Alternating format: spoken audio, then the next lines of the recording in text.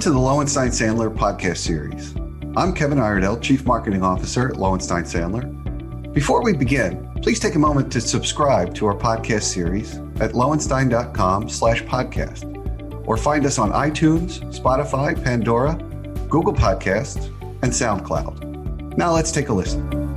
Welcome to Don't Take No for an Answer. I'm your host, Eric Jesse from Lowenstein Sandler's Insurance Recovery Group. Today, I'm joined by my partner and co-host, Linda Bennett. Welcome, Linda. How are you doing? Hey, Eric. Good to be back together again. Absolutely. In today's episode, we're going to talk about, I think what we can both agree is a disturbing trend that we see in our practice, and that is insurers are trying to rescind policies after, of course, they've collected the premiums and they've promised to stand by the insured and protect them against claims. We're seeing it increasingly, and it's troubling. But to do a little table setting, I just want to talk about how, or let our listeners know how the policy procurement process works. At the outset, a policyholder, they're usually required to fill out an application. In the application, they're going to ask a number of questions. Some of these questions are going to be basic, stats about revenue, number of employees, procedures, locations, things like that. Other questions are going to ask for the production of documents. They might be looking for narrative responses about the risk. And a policyholder, that's information that's at their fingertips and that they'll be able to provide to the insurer. Most policy applications, so they're going to include more open-ended questions, right? They're going to ask about, known claims. And they're going to also ask those crystal ball questions about claims that might be asserted in the future. And those are judgment call questions. And then there's also, we did a podcast on this a few months ago where we talked about the warranty letter, where a policyholder is required to make an affirmative statement about the existence of claims and potential claims. And again, there's the gray area. And like these applications, warranty letters are going to be deemed to be part of the insurance policy in many cases. So after the premiums are collected, the policy is issued, right? Then this is where the rubber meets the road. The insurer then tries to pull the rug out from the policyholders by declaring that the policy is null and void because there was a supposed misrepresentation in the application or the warranty letter. So the legal term is rescission. Today's episode, right, what we're going to do is we're going to explore the rights and remedies that policyholders have when they try to rescind the claim. But enough from me. Linda, first question for you. And we know insurers use this tactic, but can insurers really get away with it? Great job setting the table there, Eric. And I do want to emphasize the reason that we're doing this podcast today on this topic is because insurers are getting increasingly aggressive in trying to rescind these policies. And the first thing that listeners need to know is that rescission is deemed under the law to be an extraordinary legal remedy that courts should be hard pressed to provide without a really compelling fact pattern to justify that result. But as I said, it's remarkable. In the last couple of years in particular, we are seeing carriers trying to exercise this nuclear option, declaring the policy null and void. And in many instances, our experience has been that the insurers are being overly aggressive and their effort will not withstand judicial scrutiny. So there's two important guiding principles that we always talk about here at Don't Take No for an Answer. The facts of your claim are always going to matter. And two, and this is really important on this topic of rescission, choice of law always matters. Because for rescission, there are really two places that you're going to look in the law. One is the common law. So go research the cases. How have courts interpreted this before? What standards have they used? But also with respect to rescission, many jurisdictions have statutory law on policy applications, misrepresentation, and that sort of thing. So if you find yourself in this situation, the very first thing you got to do is get experienced coverage counsel who's going to be able to look at all the different potential jurisdictions law which may apply to your particular claim. No, that's a good point, and one that, I feel like is in, most, if not all of our podcasts. Choice of law matters. So that Yep. we're keeping with that theme. Now, Linda, I know you were there the day they taught law at law school. What are the basics of the legal cause of action for rescinding the policy? Well, I did show up that day, Eric, when we talked about rescission, and I was a Civ Pro geek. So I absolutely love learning all about remedies. So there are really two core issues here. The first one is that there has to be either a misstatement or concealing of a fact on the application, or as you mentioned, that second cousin, the warranty letter. So there has to be a misstatement or an omitted fact. The second pillar is the misrepresentation or omission has to be material to the risk that the insurer agreed to insure. Two pro tips that I want to put out right out the gate. When a carrier tries to exercise that nuclear option of rescinding the policy, they are required to return your premium check. So pro tip number one, if you put that claim in and you get that denial letter and the carrier sends the premium check back, do not cash it. If you cash that check, you have accepted the insurer's position that the policy is null and void. And the second pro tip, and this is equally important, don't assume that the insurer's cry of foul with respect to a misstated or an omitted fact immediately results in a winning argument on rescission. Eric and I, we've beaten back this argument many times. So you got to peel that onion back. Absolutely. One thing that we've seen, and it's bizarre, but we've seen insurers try to rescind the policy, right, when a risk was disclosed on one part of the application, but it may not have been disclosed in the supposed right spot. So we've seen cases where consumer complaint was disclosed in a narrative response to question number 3, and the insurer never questions that during underwriting. And then the insurer tries to rescind the policy because they said question 15 and 16 wasn't answered correctly. I just love the double standard because, Linda, when we're litigating with carriers, they love to tell us about how you have to read the policy and interpret it as a whole. And Exactly. then, but they don't think they have to read the application as a whole. So we've definitely seen those types of non-viable arguments. The cherry picking is on next level. Exactly. So, Linda, does it matter if the policyholder, right, makes a mistake, but it was not intentional? They made the honest mistake. How does that factor in? So this is one of the most surprising things, I think, for our clients sometimes. And I'm going to come back to my two core themes of today's episode. The facts matter. The applicable law matters, because there are basically two schools of thought on that unintentional misrepresentation.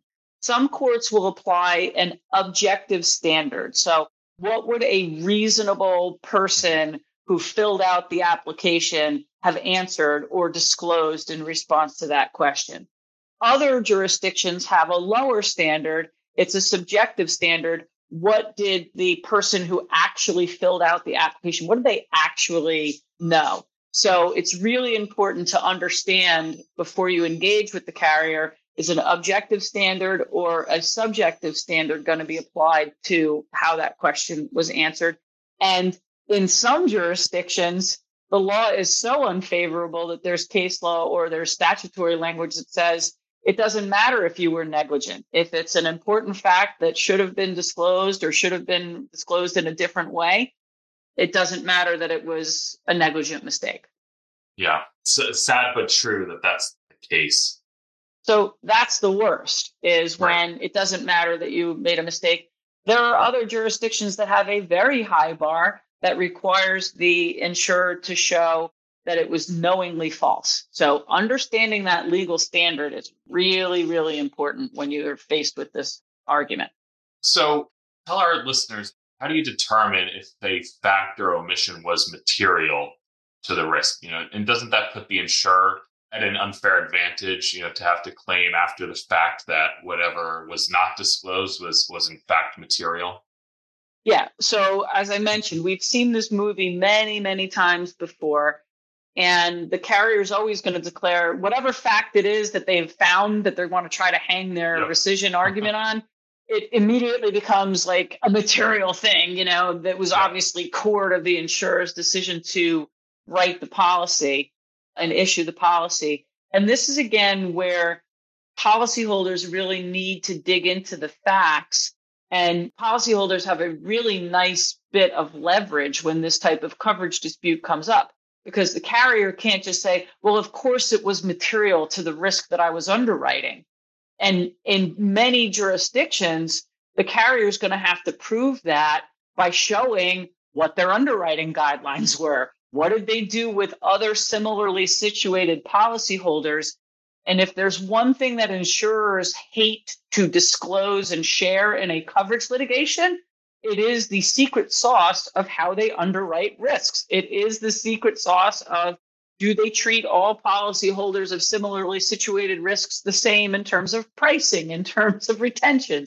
So that is a really important lever for you as a policyholder to start gathering your case against rescission. You are entitled to all of that information. And in our experience, as you know, Eric, once we start to really press that button in a meaningful way, we can suddenly have a conversation around resolving the claim. Absolutely. And again, I'll just mention it again. I love the double standard where, of course, the policyholder has to give everything, right? And then when we try and prove that the claim is bogus, the carriers don't have to give anything. So you're right. It is a fight for the underwriting file, for the underwriting approach, for how they've handled other policyholder issues before. And you're in for a fight with the carrier. Once you make those requests, there's going to have to be a motion to compel in most cases too. So yeah, and so Eric, I just want to touch on again this now. Once we've pushed that button, what is the standard to prove materiality? Once again, we have a spectrum across different jurisdictions, and that spectrum is generally going to be, to prove materiality, the insurer has the burden of showing that it wouldn't have issued the policy on the same terms and conditions if that undisclosed or inaccurately disclosed fact had been known. And that's a very high bar for most insurers to be able to prove. And I want to go back to the point I was making earlier, that there can be a spectrum. Is it that they have to prove they wouldn't have issued the policy at all, or that the terms and conditions on which they would have issued the policy would be different? And that's where, once again, choice of law is going to matter. And that's a critical distinction. Absolutely. So when the insurer gets the application that the policyholder has filled and signed out, is there a duty for the insurance company to independently verify or investigate what's put on the application? So this is another surprise often to our clients, and I am going to be a broken record on this episode today. Choice of law is going to be absolutely critical to evaluate this independent duty to investigate. In most jurisdictions, however, the insurer is allowed to rely on the information that is in the application or in that warranty letter without having a further independent duty to investigate. One place that I've seen this really get murky, and most of our listeners know, the underwriting process oftentimes takes place over a matter of 30 to 60 days. You may fill out that application at the front end of the underwriting process and answer that important question, Eric, that you identified earlier of, do you have knowledge of any potential claims? And when you check the box no at the front end of that underwriting process, that's an accurate answer. And then in the intervening 45 days, something crops up. Do you have an obligation as the policyholder to update and bring that policy application forward or not? And our listeners would be surprised to know how many times this issue comes up. And it's another one where the facts and the law will matter on a particular claim. But as a best practice, I would recommend that you update that application and or warranty letter to bring it forward. Yes, definitely a best practice. Now, again, because you were at law school the day they taught law, Linda, what defenses does a policyholder have when an insurer tries to play this game and rescind the policy? What can the insurer do to waive their ability to do so? So there's a concept called ratification. So if an insurer has knowledge of a misrepresentation or an omission on the application, but they continue to perform the insurance policy, then that policy cannot be rescinded as a matter of law. It has been what the courts will deem it's been ratified. And Eric, you may remember, we worked on a case a couple of years ago. I want to give a specific example. We worked on a case a couple of years ago where an insurer was trying to develop their case to rescind the policy based on an alleged misrepresentation in the application.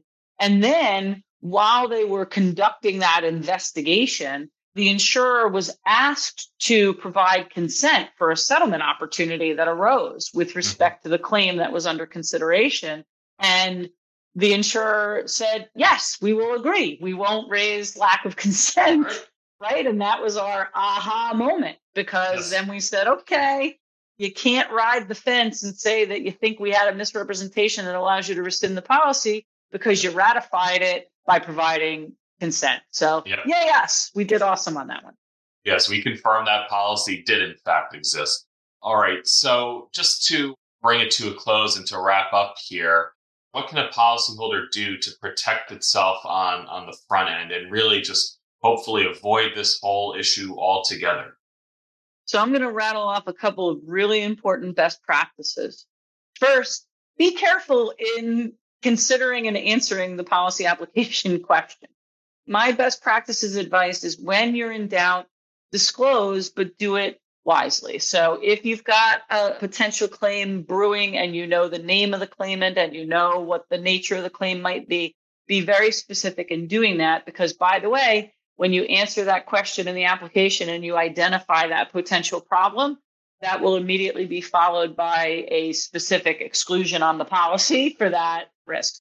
But rather than having your entire policy be voided, my advice is you should be thoughtful, careful, and disclose when needed.